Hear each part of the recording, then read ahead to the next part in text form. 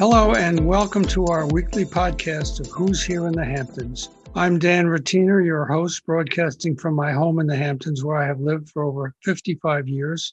I've written a dozen books about this glorious place, and I've seen it grow through the years from small tourist towns, quaint fishing villages, and a summer playground for high society to what it is today, a world-class resort for celebrities, artists, musicians, authors, and billionaires. In my podcast, I will bring you interviews with not only these people, but also prominent local people who have helped shape the Hamptons.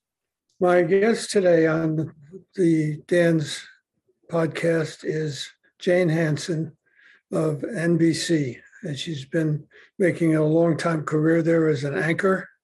And she's won numerous Emmy Awards, which I'm going to ask her about, and also about some of the more interesting stories that she's covered. First of all, where are you from, and how did you get interested in broadcasting? Well, I'm from a little tiny town in rural Minnesota called Canby, Cinby. The town slogan used to be all you can be in Canby, but I kind of decided to be all I can be in New York City. But it's about as, It's about as far different from New York as it could possibly be. 2,500 people without a stoplight. And I was just fortunate enough to get a job at NBC when I was very young. I was in my early 20s. My father was a little bit upset that I was moving into the big city because he thought it was a little dangerous, because it was a long time ago. Yes. But I'm still alive, so I guess I made it. Yeah, same here. Although I worked at the New York Times, but very briefly, and decided I liked life better out where it was beautiful. Exactly. Well, and I've had a home in the Hamptons for 23 years, so I apparently like it as well. What do you do when you're here? When I'm out east, you mean? Yes. Well, I like to go to the beach. I like to play tennis. I like to play golf. I like to ride my bike. I like to cook in the backyard. I actually just sold that house, but now I'm renting a place. And so I still like to do the same things. And to me, it's just a really wonderful lifestyle. And I think it's much more low key. And especially all the years that I lived in Manhattan, to have that as a weekend escape just couldn't have been nicer, because I think one needs it. The hustle and bustle of the city, the noise, the work that I did then for NBC, which was really, severe deadlines. I got up at 3:20 every morning when I did the early morning news to go into the station. So getting that respite by going to Long Island in the weekends, and then of course during the week, during a lot of the summer, was just golden. Couldn't have been more wonderful. I read you've had, I guess, 5 or 6 Emmys that you've won. And I wondered what you can tell me about some of those stories that seem to jump out. Well, actually, it was 9. So, and, they were for a variety of different things. One of the Emmys, one of the first ones, was for a series of reports I did about breast cancer and breast cancer patients and victims. And it was interesting because that one came way back in, I think, the mid to late 90s. And one of the things that I think about that story was I followed these women, 3 women, and ultimately all of them died from breast cancer. And as we know, in today's world, the statistics are so much better. Even though 1 in 8 women will get it, most survive. And had we had the techniques today that we had back then, I think those women would still be alive. But that was a really poignant story, a series of stories. Another one that I won for was for a program. I had a show of my own called Jane's New York for a while. And we brought this show to life kind of in the wake of 9/11. I really wanted to do a show that would really promote New York City and bring people back to it and help bring it back to life. And so I had this wonderful program. It was an hour long. And the basic premise of the program was to do a 1-hour show, or to do a show every week that was focused on one subject that had to be related to New York City. So I was able to do shows from all over the world because just about anything you can find is related to New York City in one way or another.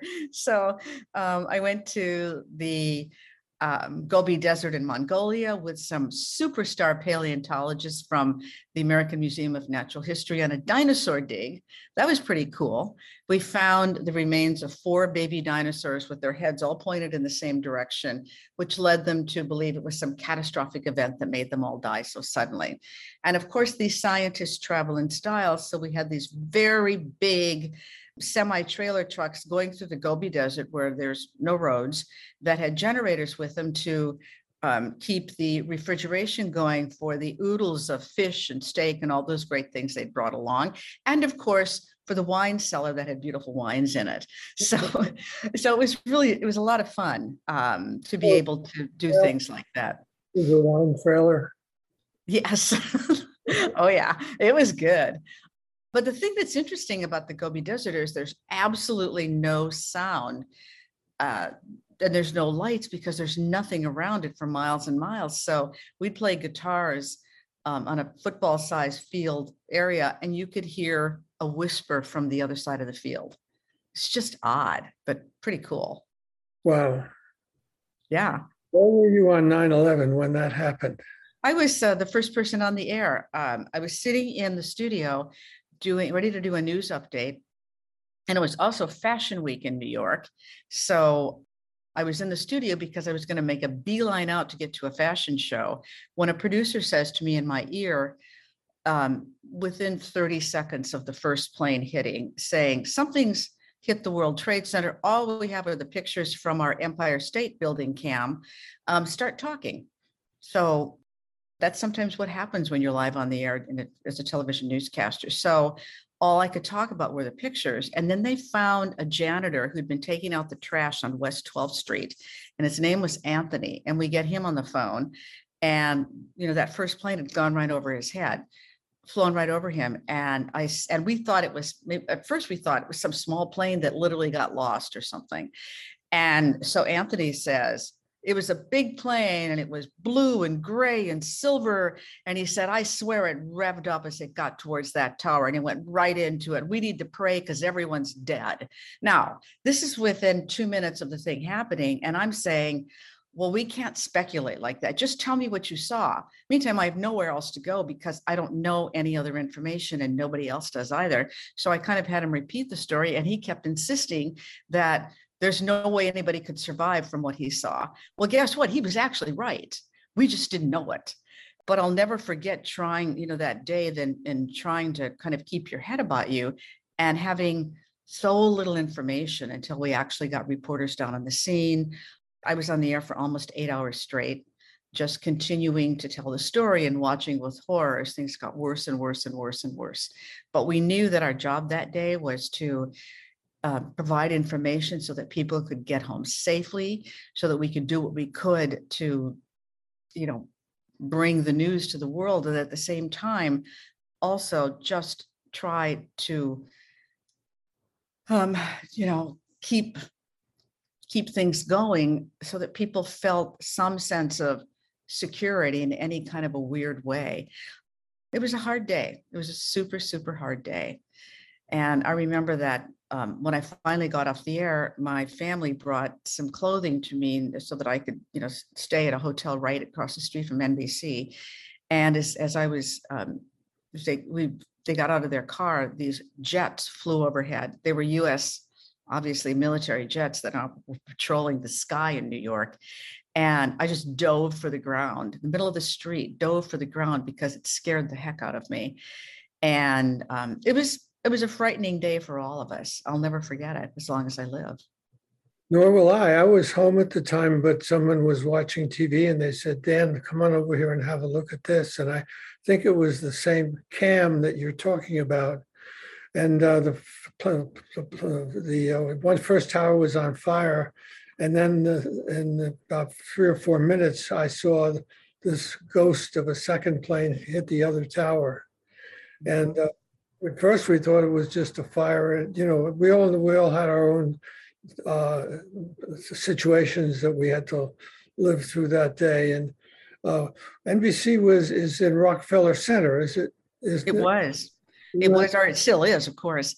At one point, our bosses came into the studio and said, there are other threats. We don't know. I mean, because we're such an iconic building, it's entirely possible that we could be a target as well. Anybody who wants to leave, leave. Well, our studio was on the 6th floor. And I remember thinking to myself, they can't possibly hit at the 6th floor. They're going to be hitting up there on the 52nd. And I think I got plenty of time to get out if something happened. So I just stayed put. I felt it was my job to do that. Yeah, that was quite something. What was the most fun you've had on a story? Oh man, I don't even know how to describe the fun I've had. I've had the privilege of watching history be made before my eyes, but some of the things, you know, like for example, Cirque du Soleil. I'm doing a story on Cirque du Soleil. And so I always got involved in the stories. So they said, okay, come on, we want you to do something with the acrobats. So the next thing I know, they've got me all, all put into some kind of a harness and they're letting me fly across the sky. And I'm going, whoa. And at first was terrified, but then, then I kind of got into it and it was a lot of fun. I could never do what they do, but for that moment in time, it was great. I did the same thing when Peter Pan was on Broadway and they had me fly like Peter Pan did, across the stage. And that was pretty fun. I did a whole show about comedy. And so I did a comedy routine at Caroline's on Broadway. And I actually had a coach. There was a comedy college. And so I went to comedy college because I'm not a comedian. I admire people who are, but I'm sure not one. So this coach worked with me to prepare a 5-minute routine, and I did it at Caroline's. And there's this big red light that only the performer can see. And when the red light came on, it meant your time was over. And the coach said to me, they're going to laugh really hard because you've honed these jokes. Don't get to thinking that you can be funny on your own. And so the red light comes on and I keep talking and he's in the back going, like this, just motioning me with, across the neck, like, cut it off now. So I shut up. I did, I just got out of there because I knew that he was right. But that was a lot of fun. I've been, up in jets flying through the sky. I've been on another show. We were on the QM2. And I'm up on the, with the captain, and he actually let me get the steering wheel and kind of turn the boat. Something like that is like turning an iceberg. So it made no difference, but still it was very powerful. Yes. Yeah. So, I mean, the thing is just about anything that happened in New York or nearabouts, we had an opportunity to participate in. And so it's made me feel like I've had an awful lot of super cool experiences that I relish. How did it get started? And I know you told me that you got the job, but there must have been time between when you were living at home in this small town and you went off to not know what was going to happen. And how did that come about? Did you have any idea you wanted to be a broadcaster before you? Oh yeah, absolutely. And my love for journalism and news started when I was very young. My dad, who was an avid news junkie, would read me stories from the newspaper when I was a little girl. And I always thought that was the way for me, coming from a tiny town like that, to go out and see the world and to ask questions and tell stories, because I've always wanted to tell stories. So I actually graduated from a school in the Midwest at the University of Minnesota, which has a tremendous journalism program.